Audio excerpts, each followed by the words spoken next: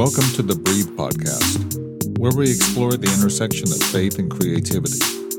We interview artists from all walks of life to discover how faith plays a role in their art and expression, hoping to encourage you to live a life of creativity and faith.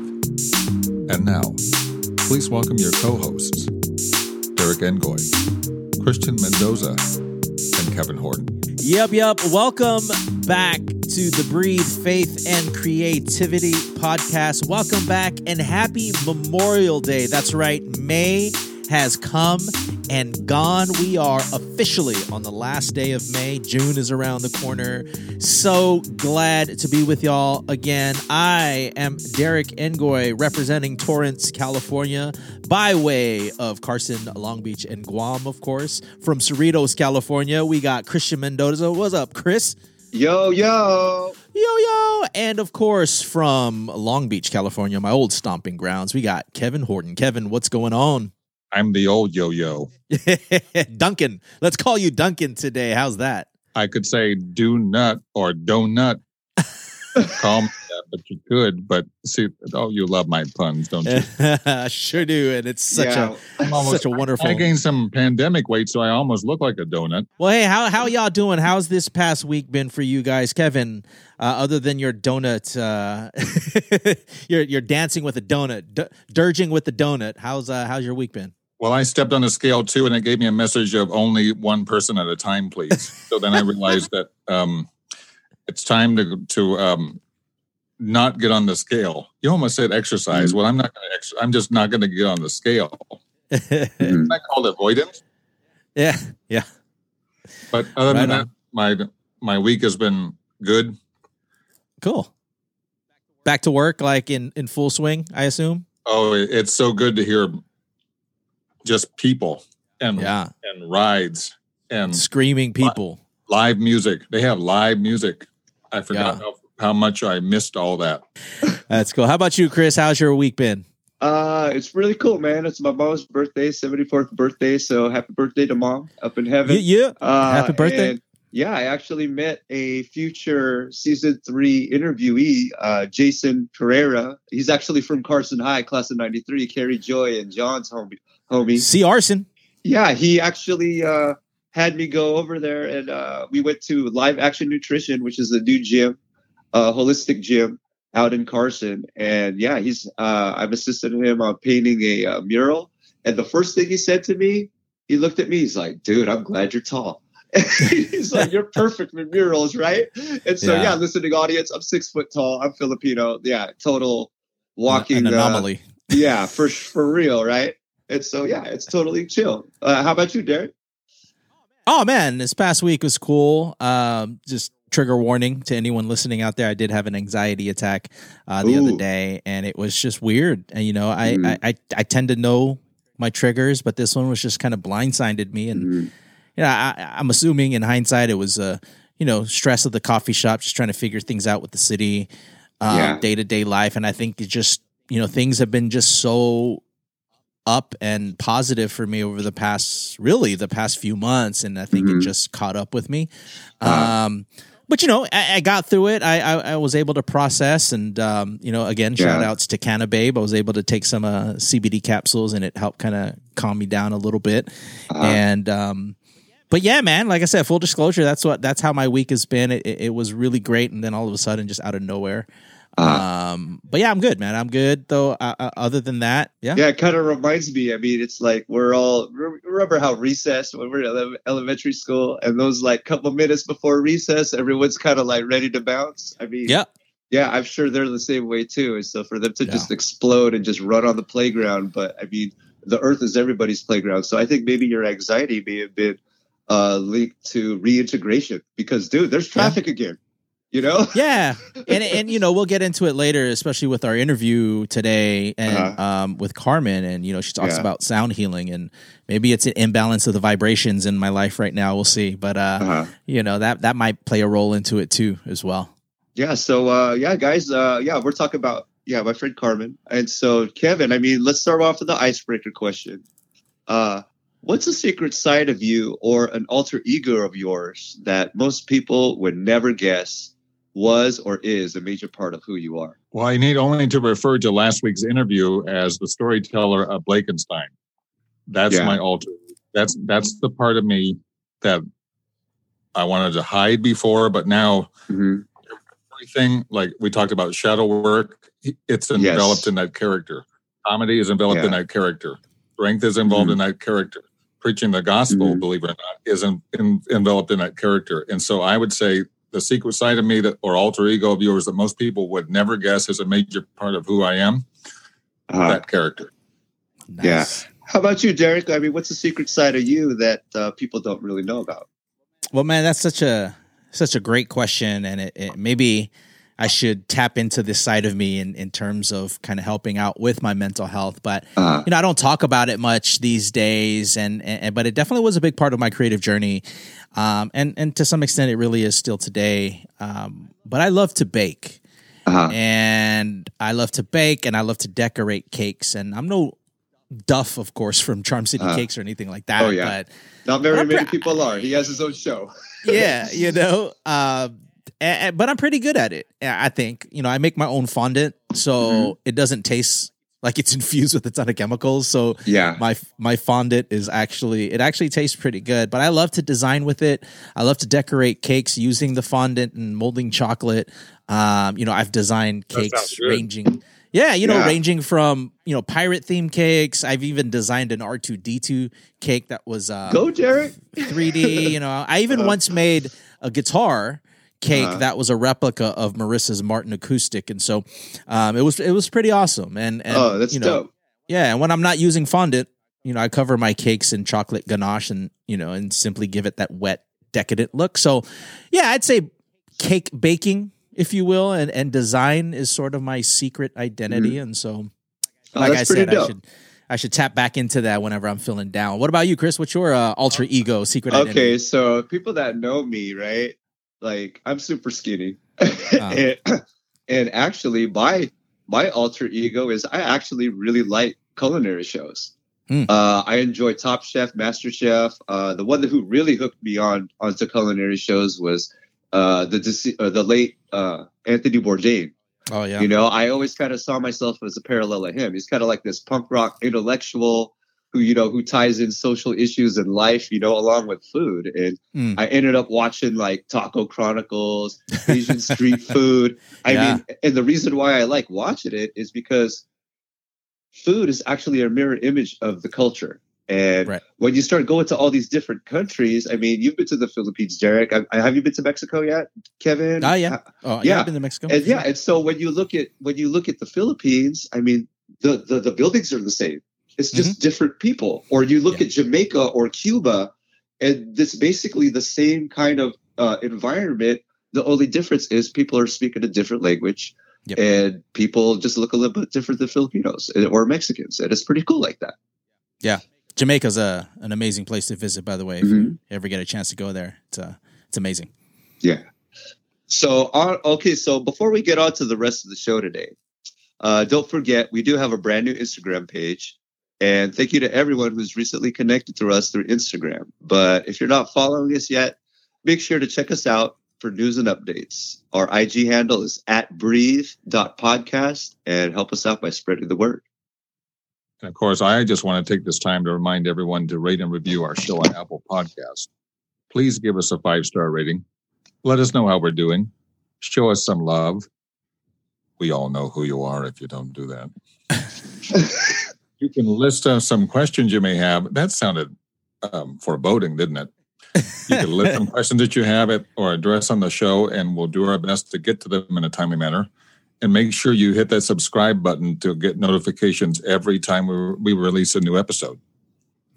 And finally, I want to encourage you to head on over to the Patreon page under Derek Ngoy, and you can specifically support this podcast to cover some of the cost to keep it running.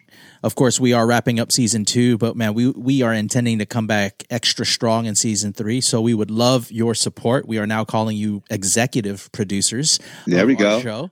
And we have tiers ranging from as low as $1 a month to $3 from 10 to 20. And each tier, of course, has its own perks. If you want to hear our interviews in its entirety. We have some of those up as well. Hint, hint. Blake Nelson, his interview in its entirety is 90 minutes of amazingness. And so we'll post those up. And 3 minutes of my dumb jokes. So if you're gonna... And so if you want to hear all of our interviews in its entirety, in its rawness, head on over to patreon.com/Derek Ngoy. And hey, ahead of time, we just want to say thank you for the love and support. Okay. And so for today's episode, I actually decided to invite a complete stranger who actually showed me compassion a couple years back. Actually, before I even, or maybe around the time that we kind of reconnected, Derek, and then I had met Kevin shortly after. And I opened up to her and told her some of my personal issues at a sound healing event, because I'm just like, hey, I need to try anything. Someone suggested it. I actually went and tried it. Yeah, I actually liked it. And what happened was not only did she listen to me, but she looked me in the eyes and gave me a hug and reassured me that everything's going to be okay. I mean, I had a pretty tough 2019, and I told myself, I'm like, oh man, I can't wait for 2020 to happen. It's going to be popping. But unfortunately, lockdown came down. But hey, the good thing is we all kept going and we kept doing our thing. But she was a humanitarian, helping hand, good neighbor. I mean, biblically, you could call her a good Samaritan. And instantly, I felt at ease from her from the very moment I met her.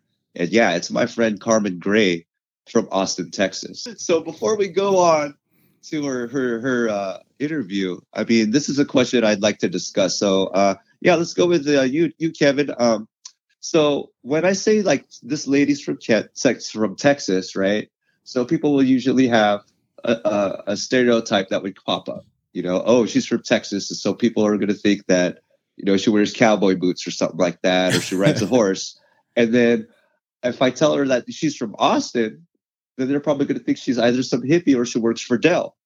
But then if I tell you that, what's the first thing that you guys think of when I say math teacher or even yoga practitioner, right?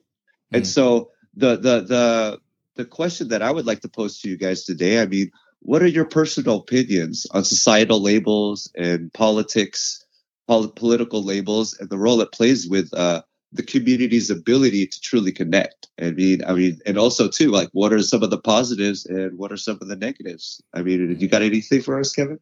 Yes. For as far as societal labels, politics, and the role it plays with the community's ability to truly connect, I say they are polarizing things. Yes. Because no matter what you do, think about social media. It's absolutely polarizing. Yeah. The minute you say something, there's armchair warriors out there, and you know who you are. Oh, yeah. I might be one of them, maybe. It says 1 in 3 people are the armchair warriors. So 1, 2. So I guess I'm the one. Well, as they say in the old character, now I wouldn't say that. So when I say societal labels, politics, obviously, wherever you are on the political spectrum, everybody, once they figure out where you lie, they make assumptions about you. I'll use myself as an example. People say, well, you have a limp, or you have cerebral palsy, so therefore you must be, and then there's a assumption. And I like to say what we said last week with Blakenstein is God colors outside the lines. Yeah. I thought about that statement more and more, and about, well, if God colors outside the lines, then societal labels don't mean anything. Think about that. So I say, yes, it's polarizing. They could be true, they could be not, but but we're all guilty of them. Yeah. How about you, Darren?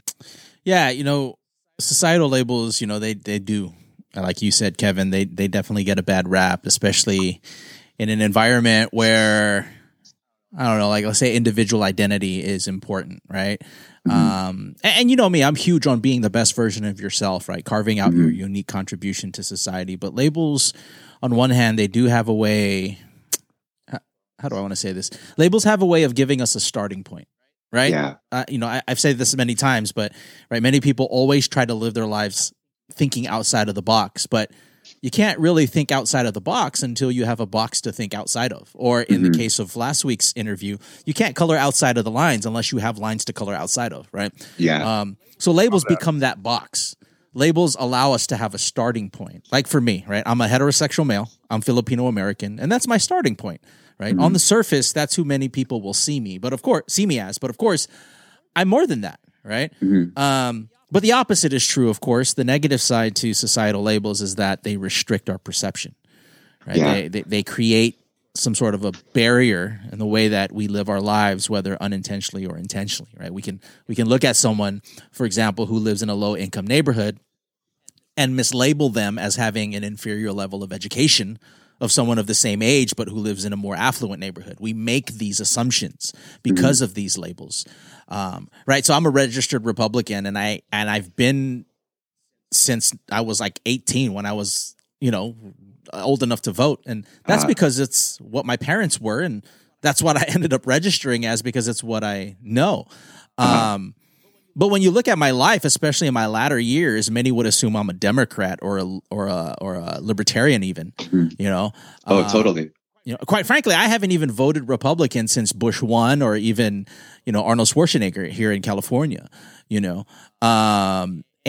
so, And that's just how it is, right? I mean, at the end of the day, I'd say even politically, I don't know, maybe I'm too liberal to be a Republican and maybe even too conservative to be a Democrat, I guess. It's like I have a political, I'm houseless, if you will, in the political scheme, because, at the end of the day, I'm going to vote for the person I feel who's going to best lead, whether it's our country or city or state, whatever it might be, whether you're a Democrat, Republican, or independent, right?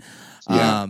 Either way, the downside to labels is that they can deter, to your question, Chris, labels can deter us from building strong community because of the polarization they tend to cause. And so that's my long form of your answer and just kind of my thoughts. How about you, Chris? Well, basically, I'll use myself as an example too. I mean, just like you guys, I mean, once people know that I have bipolar disorder or I'm liberally minded artist, people are going to automatically assume. And so what happens is we kind of have this whole kind of like with Megan, you had mentioned her, Canna Babe. They automatically assume that she's high all day. You know what I'm saying? And that's totally not the case. I mean, the reasons for her doing what she does is totally valid. And what she starts giving people the information of what she's doing it and what she's all about, she's actually helping the community. I mean, it's kind of ridiculous how people automatically assume that, the only people that get high are, this or that and blah, blah, blah, blah, blah. But there's actual legitimate, health reasons for it. I mean, the other day, I walked with one of my art students. We walked to the El Dorado Nature Center. And so on the way to the Nature Center from church, there's the El Dorado Park Frisbee golf and the actual golf course. Mm-hmm. Well, so people automatically assume that, Frisbee golf is the ultimate stoner sport, and the golf is actually the stiff sport, on the other side of the fence. It's what's crazy is that fence, it pretty much it polarizes those two people, those two groups. But I'll tell you this, I play golf. There's some of the most vile, chauvinistic stuff that people say on the golf course. Yeah. But people think they're cool because they drive a luxury car. They let that pass. But then you see some guy with long, greasy hair throwing a Frisbee, and they automatically assume that, this dude's like scum of the earth or they're horrible. And it's kind of funny because when I play golf, I look at the Frisbee golfers and I actually wave at them. And the Frisbee golfers kind of look at the golfers and are like, oh, these stiff fools, and what's kind of crazy is it's totally the opposite of what Jesus is. It's like he's all about bringing people together. These labels kind of stigmatize each other, and it puts divisions amongst our society. It's a big shame. It's kind of tough that it does that, and people always automatically assume. And it's like, hey, Jesus didn't do that. He's all about inclusion, right? We talked about it in previous episodes. I mean, you even did a sermon on it. I didn't get to even listen to your sermon, but I already know what it's all about because I know you. And it's kind of tough like that. I mean, I don't understand this, but that's my answer for there. And so now it's my pleasure to actually introduce to you the coolest math teacher in the world, who also happens to be a yoga and meditation practitioner, who also does sound healing, which we'll get into detail in the interview. And she's also a creative writer of short stories and horror and a poet and just an all-around good soul and great person from Austin, Texas, my friend, Carmen Gray.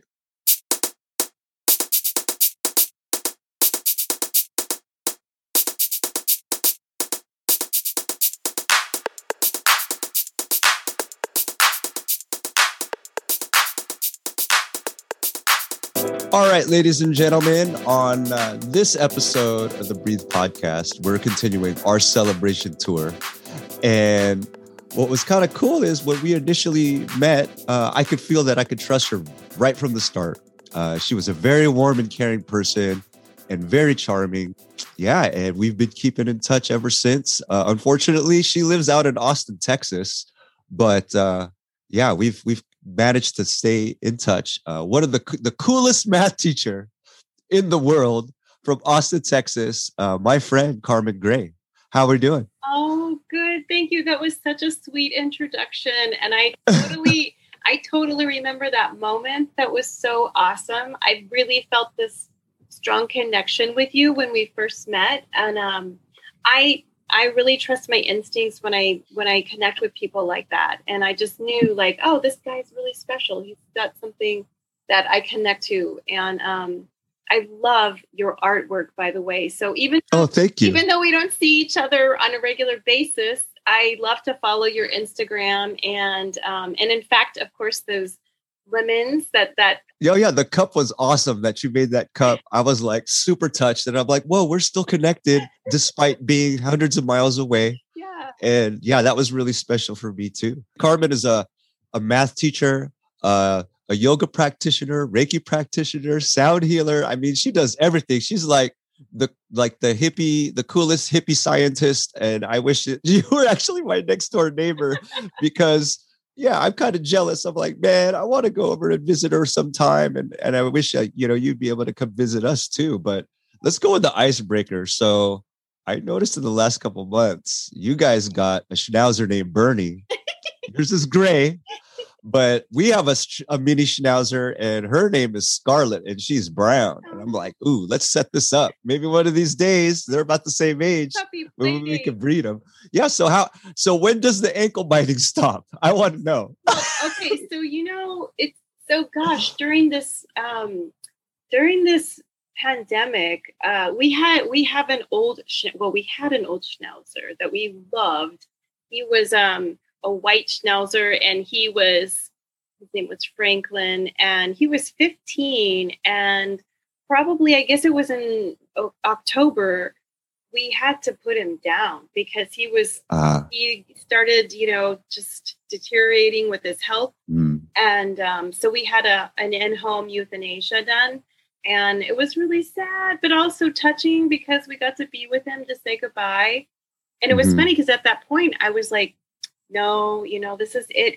I'm telling you, I cried so much. He was like a family member, and he was. Oh yeah, I know the feeling. Yeah, and he was my daughter, who is a cancer survivor. When she was 13, she had to go through a lot of, hardship, and he was there for her. So there was a lot of emotion and feelings, when he died. And I'm like, okay, no more puppies, no more dogs ever again. Now it's just, us and the cat, which we love our cat. But funny enough, fast forward a few months, and in addition to pandemic, snowvid happens here in Texas, right? Which was insane. So basically we were stuck in February with, I don't even know, like 6 to 8 inches of snow, no electricity. People didn't have water. And I saw that. That was really hard. So it was like one thing on top of another. And so my way of dealing with that was to go out on a hike in our neighborhood with like my poles through the snow. And on one of those days on the hike, well, there was a lost puppy.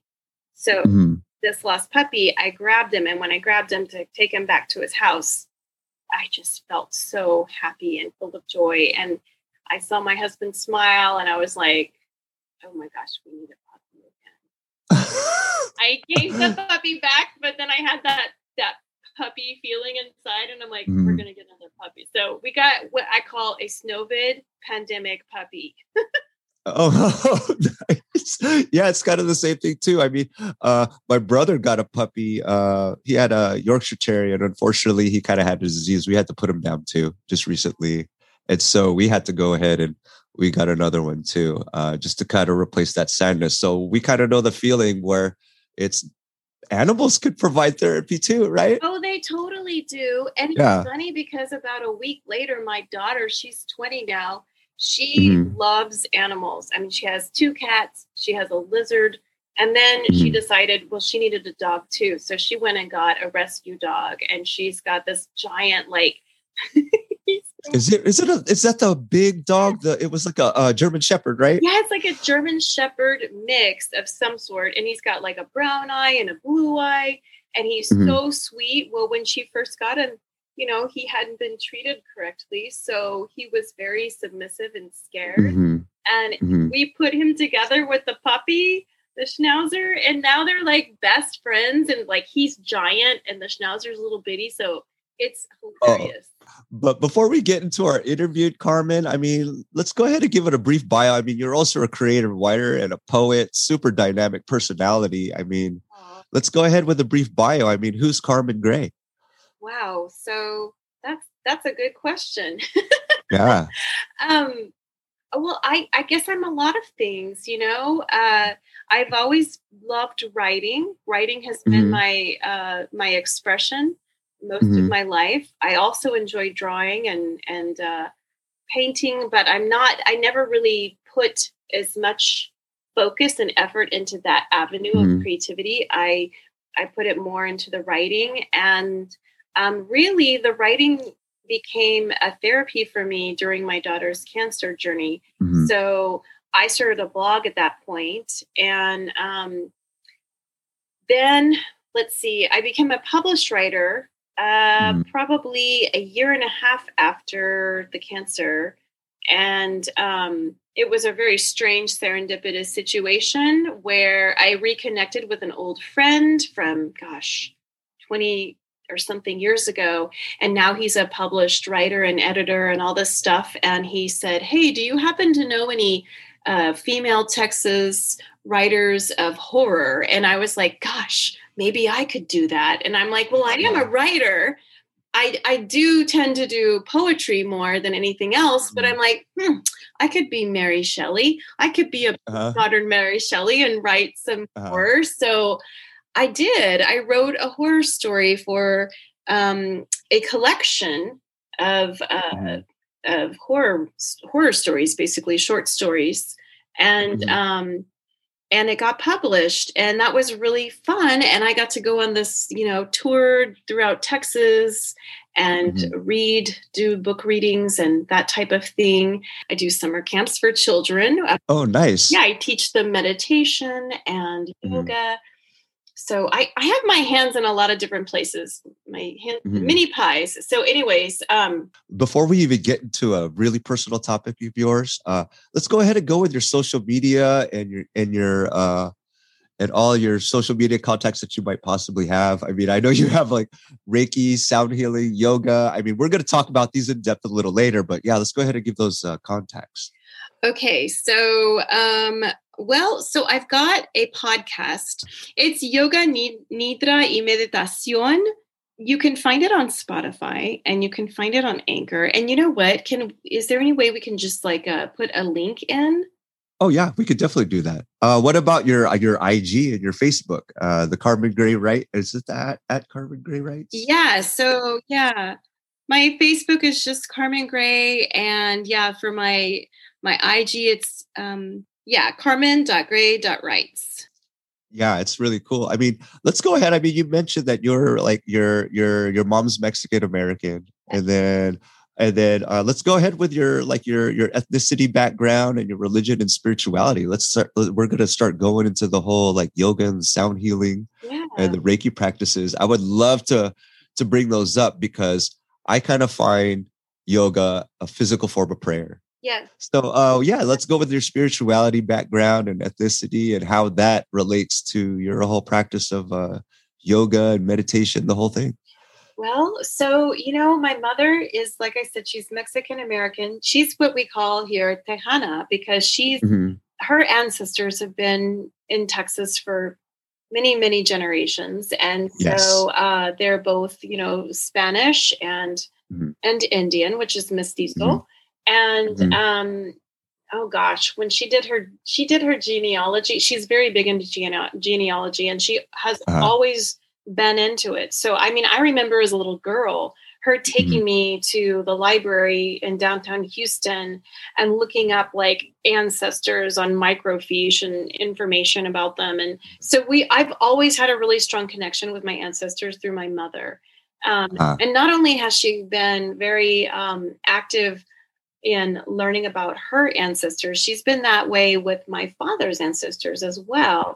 And so my father's side is pretty interesting too, because his great grandfather, I think it was great, gosh, I'm gonna have to look that up, but he was from Germany, but he was Jewish, and he kept having a thing with these French Catholic women when he came to America, and he finally had to convert because, it was like, no, you need to be Catholic. So that family line became Catholic. And then my mother's family was Catholic. So I grew up Catholic.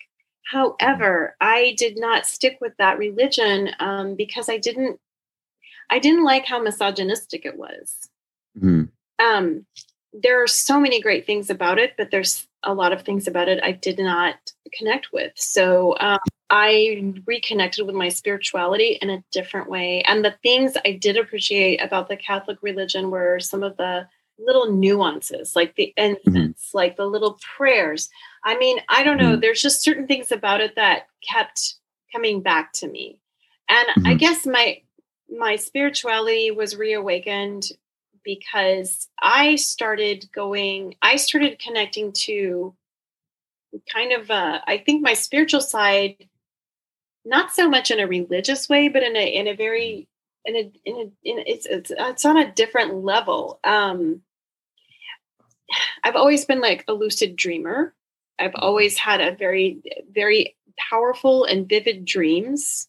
Yes. And sometimes dreams that actually happen later on. And so I kind of have that connection with my subconscious, really strong connection. And that just got bigger and more expanded into a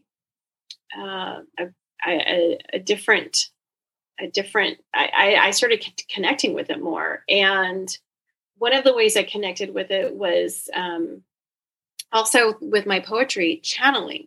Like, I feel like poetry and dreams and all of those things are actually just ways to tap into your subconscious.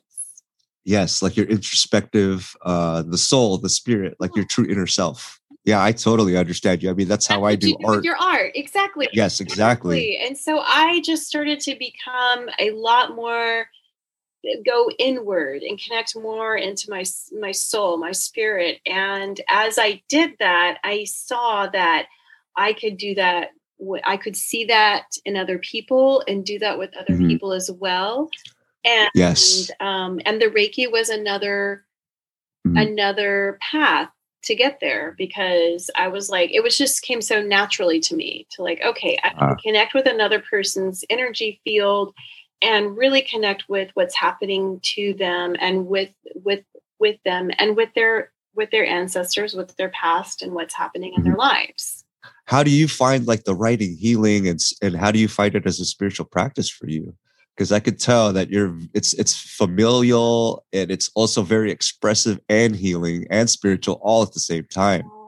At least that's how I see your writing. Thank you. Well, I just, it's funny because it just has to, a lot of it happens like I'll have a dream. I'll have a really, really vivid dream, and I'll wake up and I always have like journals sitting next to my nightstand with pencils or pens. And I always write them down because I feel like, okay, wow, that was an amazing dream. I'm going to write that down. And a lot of ideas come from my dreams. A lot of stories too. I'm also probably a little ADD, and I'm one of those people who dreams. Like my husband cracks me up. He's more like hyper, and I'm more dreamy. So, I'll be like off in La La Land thinking about things, but in my La La Land is where I'm coming up with ideas. There's all these things happening. There's stories and characters, or I'll see a bird, or I'll see a flower, and all of a sudden I'm like, oh, I've got to write about that, or I that's making me think about this, and then I'm thinking about that, and that's my process. And also when it comes to the stories that I've written, that I've published, I always try to make them like everything I've published. It has to do. I usually try to somehow weave in there a social justice message. So my first story that was published had to do with sex trafficking, and it's funny because I remember when I sent it in, they were like, well, we're not sure this is a horror story, and I'm like, well, that is definitely a horror story to me. And then of course they were like, yeah, it is. It's like in that story, the human being is the monster. It's not some fictional thing that's created. It's us, And then the second story that I wrote that was a horror story that was published was about ICE and about immigration. And so I always try to throw something like that into it, just because I feel, that I want there to be a message. I don't want it to just be entertainment. I want there to be a message in there as well. Oh, I feel you on that. So let's go with yoga. I mean, let's talk about that a little more in depth, because I know you're super passionate about it. But I mean, I've done a few. I find it like a form of physical prayer, and I find it's a perfect balance of meditation and prayer, and just getting the balance and the oneness within the self. I mean, you're actually trying to balance. You're focusing on your breathing, your circulation. Like how was what's yoga all about for you? Well, I started getting into. I've always been really big into exercise, but I'm not I don't like jogging. I don't like jumping and jostling around everywhere. Yes. So what my form of exercise was always, like when I was really little, I did gymnastics for a bit. Then I did dance for a little while. And then when I got into, I guess when I was probably in my 20s is when I got into yoga. And I was like, I really like this because it's calm, but it's also challenging. And I like that combination. And so I've done all kinds of yoga. I've done Ashtanga. I've done Yoga Nidra. I've done Kundalini, which is a really neat practice. I have also done the, just the Hatha yoga. For me nowadays, I just like to do, the yoga, the Hatha yoga. I liked the restorative yoga. I like the more meditative yoga, like the Yoga Nidra. If I really feel like going crazy and stretching out, I'll do, some of the more advanced poses to make sure I can still do those. Yeah. But yoga to me I love the practice of yoga because it's just, as a dancer, as a person who's always been very limber with their body, to me, I love the Hatha yoga. And I feel like it's very, it's also a mindful practice because you have to be very focused. It's really good for your attention. If you want to work on I've noticed that too. Yeah. If you want to work on being more attentive to your body, to your world, yoga is a great way to do it. So that's why I've always been into it. And I love teaching it to students. My students enjoy it. Especially if you're teaching all day long, you get to the end of the day, the kids are tired, you're tired after lunch. You need to kind of refresh, regroup, reset the button. And we would do that with a short mindful meditation. And when the pandemic hit, in March last year, not this year, but last year, it was, if you think it was hard for adults, imagine being a child. They're asking me what's happening and I have no answers for them, Miss Gray, why are we all of a sudden on a computer with you? And so my approach that during that time was, you know what, we're going to have to let some of these academics go out the door right now, and we're going to have to work on just some regulation of emotions, because let's talk about Maslow's hierarchy. You can't learn if you don't feel safe and comfortable. You have to have those needs met, you know? So, yeah, we're basically a product of our environment. Absolutely. And if it's a good environment, we could do good. But if it's a bad one, you know, you get to see the ugliest sides of who we are as people. Absolutely. So yeah, I definitely integrate the mindfulness and the yoga, the meditation into the classroom, because, you know, children need that. And they need that even more nowadays than ever, because our world that we live in there's a lot of instability. There's a lot of stress going on. I mean, guns. Oh yeah, I know. When everyone started buying guns, I'm like, oh wow, okay. It's serious now, right? In like the first couple months. Gosh, I mean, like, okay, so that and toilet paper, right? Yeah. You look back at it, you're like, geez, come on, people. We're gonna, yeah. Now, this is the one thing that's kind of experimental, and why I'm kind of glad you're here is sound healing. Yeah. You know, the crystal bowls and the Buddhist bells, because that's something where people are like, what are these fools doing? Like, you know, the general public's like, we're just getting used to yoga here. We're like, ho, ho, ho. Or it's kind of like, hey, we're just getting used to Chinese food. Now you're going to throw Vietnamese anti food. Like, oh, hold on. And so, you know, of course, it's going to be like the new kid in class. They got to kind of earn their stripes. So sound healing was awesome for me. When I've only done it a couple times. I even practiced with you yourself. Yeah. But I find it just like yoga, rather than it being a physical form of prayer. I find it like an audio version of yoga, or an audio version or a sonic form of prayer. I mean, what's sound healing? The sound healing, what it does is it really does change it reaches the brain waves, and it helps you get into a theta state. Mm-hmm. So you're in a more relaxed, dreamy state of mind. And so it helps get you there quickly. And the reason I really like it is because people who have a hard time meditating in a more traditional way. Yes, it's hard sometimes to silence the mind. Right. And so people who have a hard time, like, okay, I cannot just sit quietly. You know, I can't just, maybe they need a little bit more guidance, and maybe they need more than just a person telling them with a voice. And they need just the sound, because sound is also universal. So you don't even have to speak the same language. Yes, that's what I love about it. Yes. And so the crystal bowls, you know, the Tibetan metal bowls, I've got my Koshi bell. Yeah.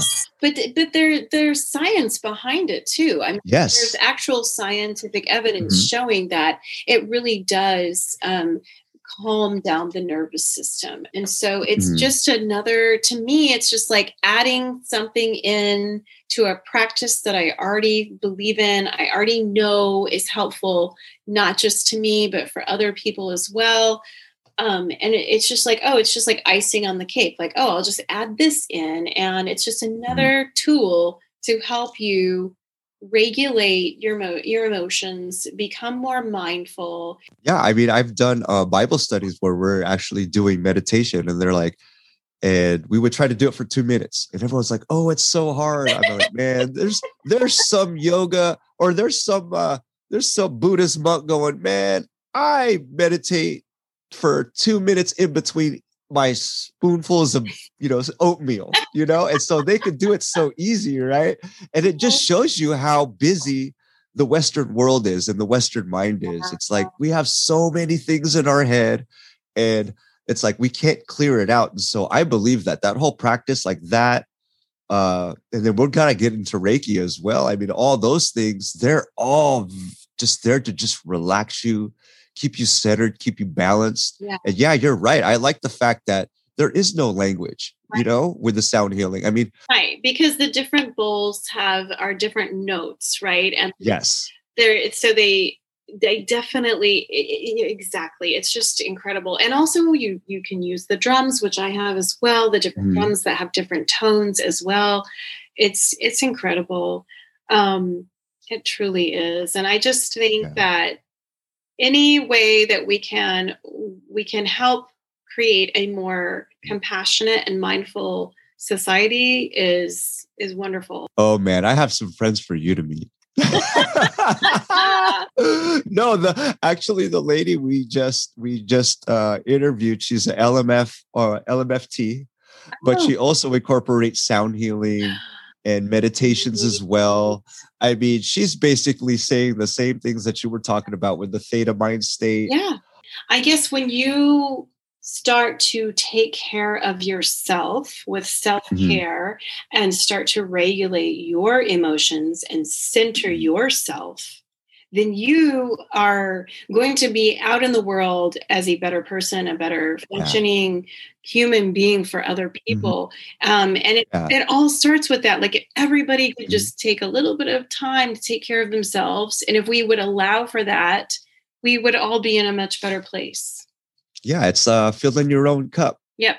Without having to get it from external sources. And if you have that self-love, then man, you're giving everybody, not only are you doing yourself a service by giving yourself the best, best version of you, you're giving the rest of the world the best version of you as well. And you're smiling a lot more. Yes. It's more contagious and everybody just has good energy. And that's what it's all about. So let's go with one last question before we get into the lightning round. We're going to blast you with some lightning, right? How important is it to you, Carmen, to have personally cultivating activities, such as writing, teaching, yoga, sound healing, and Reiki? I mean, how important is that to you? And how would you encourage that for another person who might be thinking to do the same? Gosh, those things are so important to me because they, like we've just been talking about, they help me. They help me handle the everyday stress that happens in every person's life, and it helps me just wake up in a better mood, work in a better mood, and see the world in a better way. And I think, like anything, it's anything is a practice, anything, whether you're on a diet, whether you're exercising, whether you're, studying to achieve some sort of certificate in your life.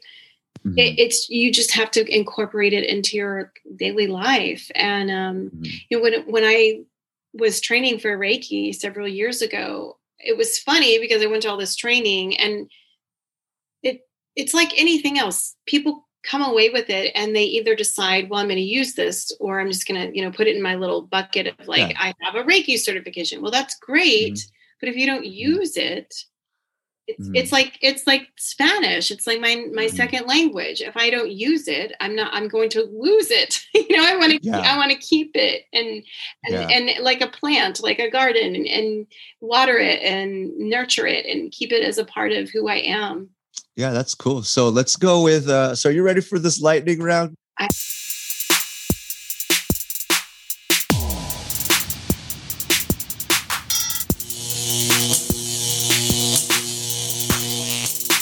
It's a bunch of 10 one-word or 10 really short answer questions. You'll have one of two choices just to get to kind of let the audience get to know you better. So are you ready? I hope so.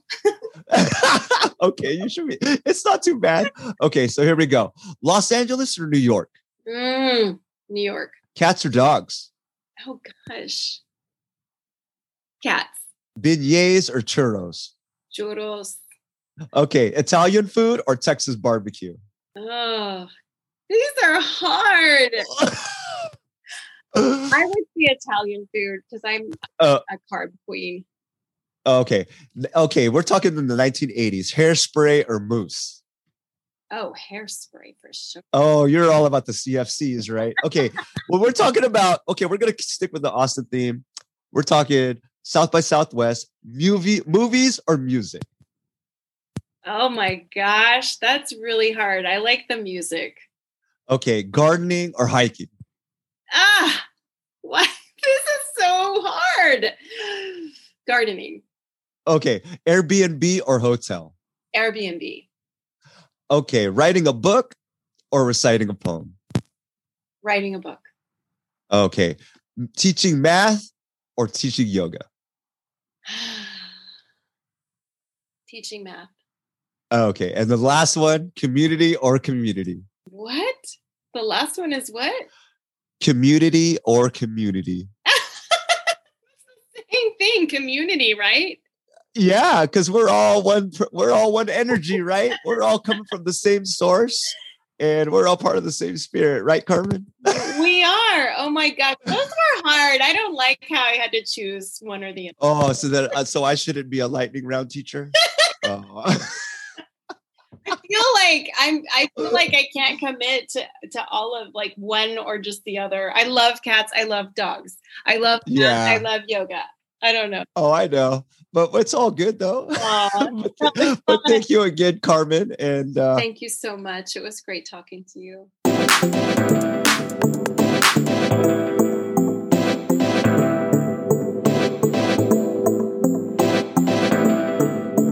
All right, and we're done with the interview. And yeah, so what are some of the key points that you guys like to talk about? Let's go with you, Kevin. Let's start with you. I think Carmen's just like my next door neighbor. Like I could sit and talk with her for hours. Yeah, Yeah. sure.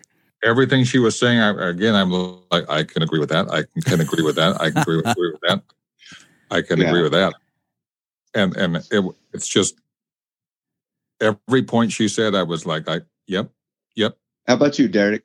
You know, like you, Kevin, I thought that entire interview was pretty fascinating, especially with all the facets of life that Carmen has her hands in. Right, like you mentioned at the beginning, right, in her introduction, right, from writing, not just reciting poetry and writing poetry, but even writing horror, right? I know which you could jive well with, Kevin. But from there to my ears perked up when I heard that. I was like, right. You know, she talked about like how she's into yoga and Reiki, and I know we talked a little bit about it with Ceci, but I was very intrigued, and I still am obviously intrigued by the concept of sound healing. Yeah. You know, I know that sound healing isn't solely about music because at the core it deals with vibrations, whether via nature or instrumentations, but sound healing is a prime example, for instance, of how powerful music can be, especially toward our healing and how healing music can be to our inner person, right? Example, drum therapy. Right. You got drum circles as well. Yeah. And of course, the vibrations that music tends to produce when you factor in like the syncopation and melodic movement of a composition, it's really, really fascinating. And I'm going to get scientific a little bit, right, from what I know about sound healing and just humanity as a whole, right? So when you think about, let's say, quantum physics, for example, the atoms that make up all of matter have these subatomic particles. And scientists, of course, have discovered long time ago that these subatomic particles continually vibrate at certain frequencies. Yeah. And when you think about that, that means our entire bodies are musical instruments, if you want to couch it in that kind of illustration. And really from a scientific perspective, though, the entire universe is just a consequence of the vibrating fields of our reality. And so here's where the music comes in, right? It's been proven that our thoughts and feelings, they produce energy, which in turn also trigger vibrations. And you know, everything in life vibrates at a different level, right? Including our feelings. And what that really means is that, and this is huge for the three of us and many of our guests this past season when it comes to mental health, you know, as everything vibrates, that means that the emotions that we consider uncomfortable or unpleasant, they vibrate at relatively low levels. Yes. And then the opposite is true, right? Our emotions that most people find pleasant and joyful, they vibrate at higher levels. And so when you think about music, the music that we listen to, right? Your upbeat, playful songs, they usually elicit joy and happiness, but you know, your more slowed down, dark songs, they tend to bring up emotions of sadness and struggle. And so, you know, I mean, there's so much that's above my pay grade when it comes to sound healing. But just the surface level understanding of sound healing is fascinating to me. And I just thought that was one aspect of Carmen's life that I was just like, oh, wow, I was so like intrigued by and Yeah. How about you? What are some? Check this out. So season 3, I forget somebody that actually does sound healing, and I'm going to actually interview her and more in depth about it. We're going to have Ceci on next season too, and I'm sure she's going to get into it too. But yeah, it's one of those things where the thing that I like about her is she's just a total dreamer. And yeah, she's talking about, when I see birds or lights or a river, I just get inspired and I want to write about it. And that's kind of, I guess that was the vibrations that we had between each other. Mm-hmm. And yeah, and like she likes to write about, horror. Well, and another thing that I like about is how when she would write about horror, she was writing about human issues, because sometimes humans are scary. Mm-hmm. With the ICE and the human trafficking. I mean, we used to even write songs about that back in the day in the band, and yeah, sometimes we're the devil, that ugly voice inside, or sometimes it's the environment that makes us that way. And so to be able to point that out, instead of making some fictitious monster, hey, sometimes we're a monster, humanity is. So was there anything else, Kevin, that you brought Well, 2 things. First thing is her daughter or someone in her family is a cancer survivor. Mm-hmm. Yes, the daughter. Yeah. That immediately I felt emotionally attached to her, just because that is so, first of all, it's so draining to go through that. Mm-hmm. Emotionally draining. Especially when you're a caregiver for somebody else, your entire being is consumed with their care. So you have to do self-care as much as you can, get away. And so for somebody to navigate that, she is well equipped to help somebody else that has to walk that same pathway as all 3 of us have been, where we could say to somebody else, I've been there. Mm-hmm. And then you're able to help them. And then the other thing is, you had mentioned about writing for horror. I was thinking as she was talking, what made her story so believable and sellable? And I think what made Stephen King's stories believable and sellable, and I think they're the same thing. Stephen King takes our fears or normal things and then puts it into a what-if situation. And so I really almost applauded her when she said, I started taking real things and writing about it, and that became the scary part of it. Mm-hmm. I thought that's really thinking outside the box. Yeah. Yeah, totally. Anything else about you or for you, Derek? Yeah, she also suggested, and for those who want to be more attentive to the body and to the world around us, she suggested yoga is the way to go. Mm-hmm. And I think there's a tremendous nugget of wisdom in that, specifically the part of being attentive, right? We live in such a fast-paced world that many of us don't know how to slow down. Or maybe I'd say it this way, that many of us, because of how life has become, many of us don't intentionally want to slow down. And I think we've come to a place where if we allowed ourselves to slow down, there's something inside of us that maybe we'll feel left out because of how fast the world is spinning, right? FOMO is a huge thing for many people, right? The fear of missing out. And I think that's why many of us, we check our socials so many times during the day because we don't want to miss out, right? We generally don't want to miss out on things. We want to know the latest news headings, right? We want to be the first person to post the most intriguing trend of the week. And so we don't allow ourselves to slow down maybe because of that. And when we are attentive to our bodies and to the world around us, it truly forces us to slow down. And, it truly is important to pay attention to ourselves and to our surroundings. And if yoga is a means toward that end, then it's a good thing. And, I know that a lot of, and let me to go back to your icebreaker question, Chris, let me bring in a label here, right? So to the ultra conservative Christian, yoga is kind of like a demonic thing. And I've heard that in conversations, but I've heard it too. I'm not going to lean toward that it's rooted in the demonic, right? And I think we've conversed about this early on in the season. It's my whole argument with Enneagrams and astrology. Why is Enneagrams so accepted in Christian circles and not astrology? They're both rooted in the study of the stars. And if you want to get even deeper, I mean, it was the 3 folks who followed the stars to Jesus. So come on now. There's a long history. There's a long biblical history of studying the stars. There's a long biblical history.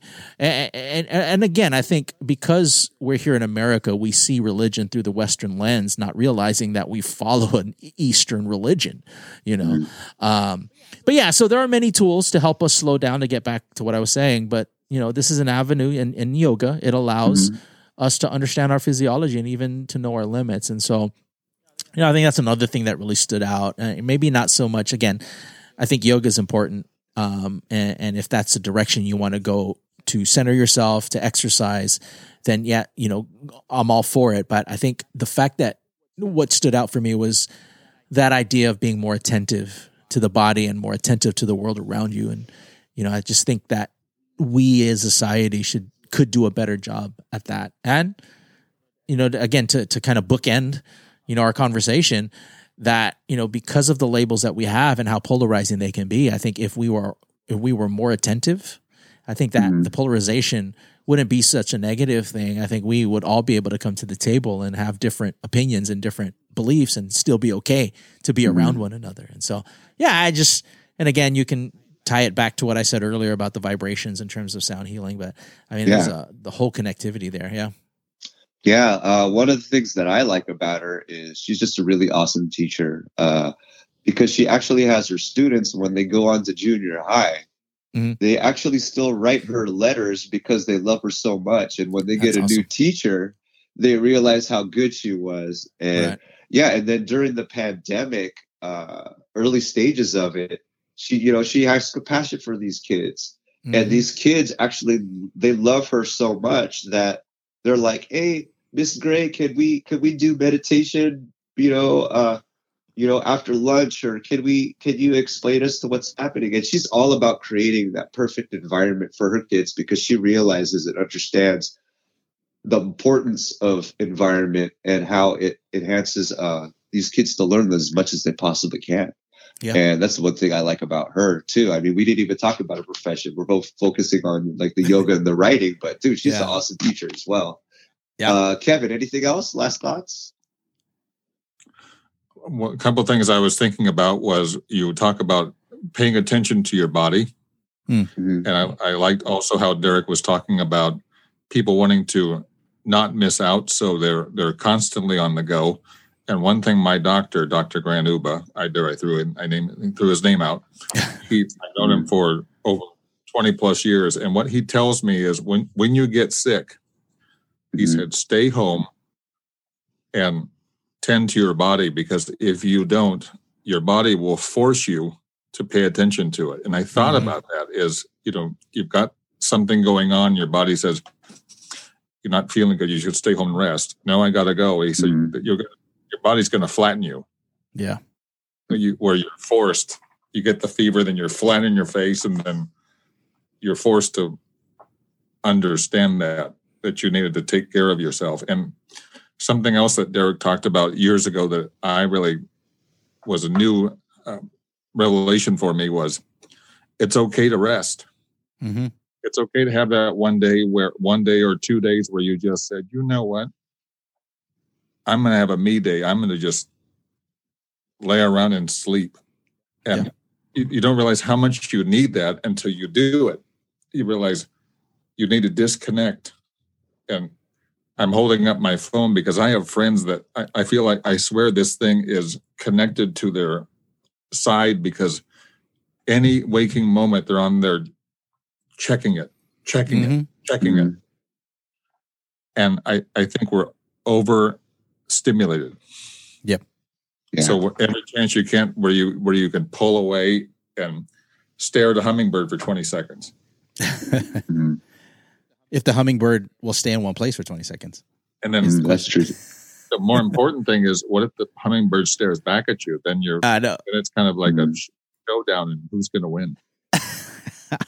Yeah. So one of my last thoughts is, it's like, what I truly love about this podcast is that, we destroy stereotypes over here. Yeah. And in a way, we're kind of like the social and the spiritual version of Mythbusters.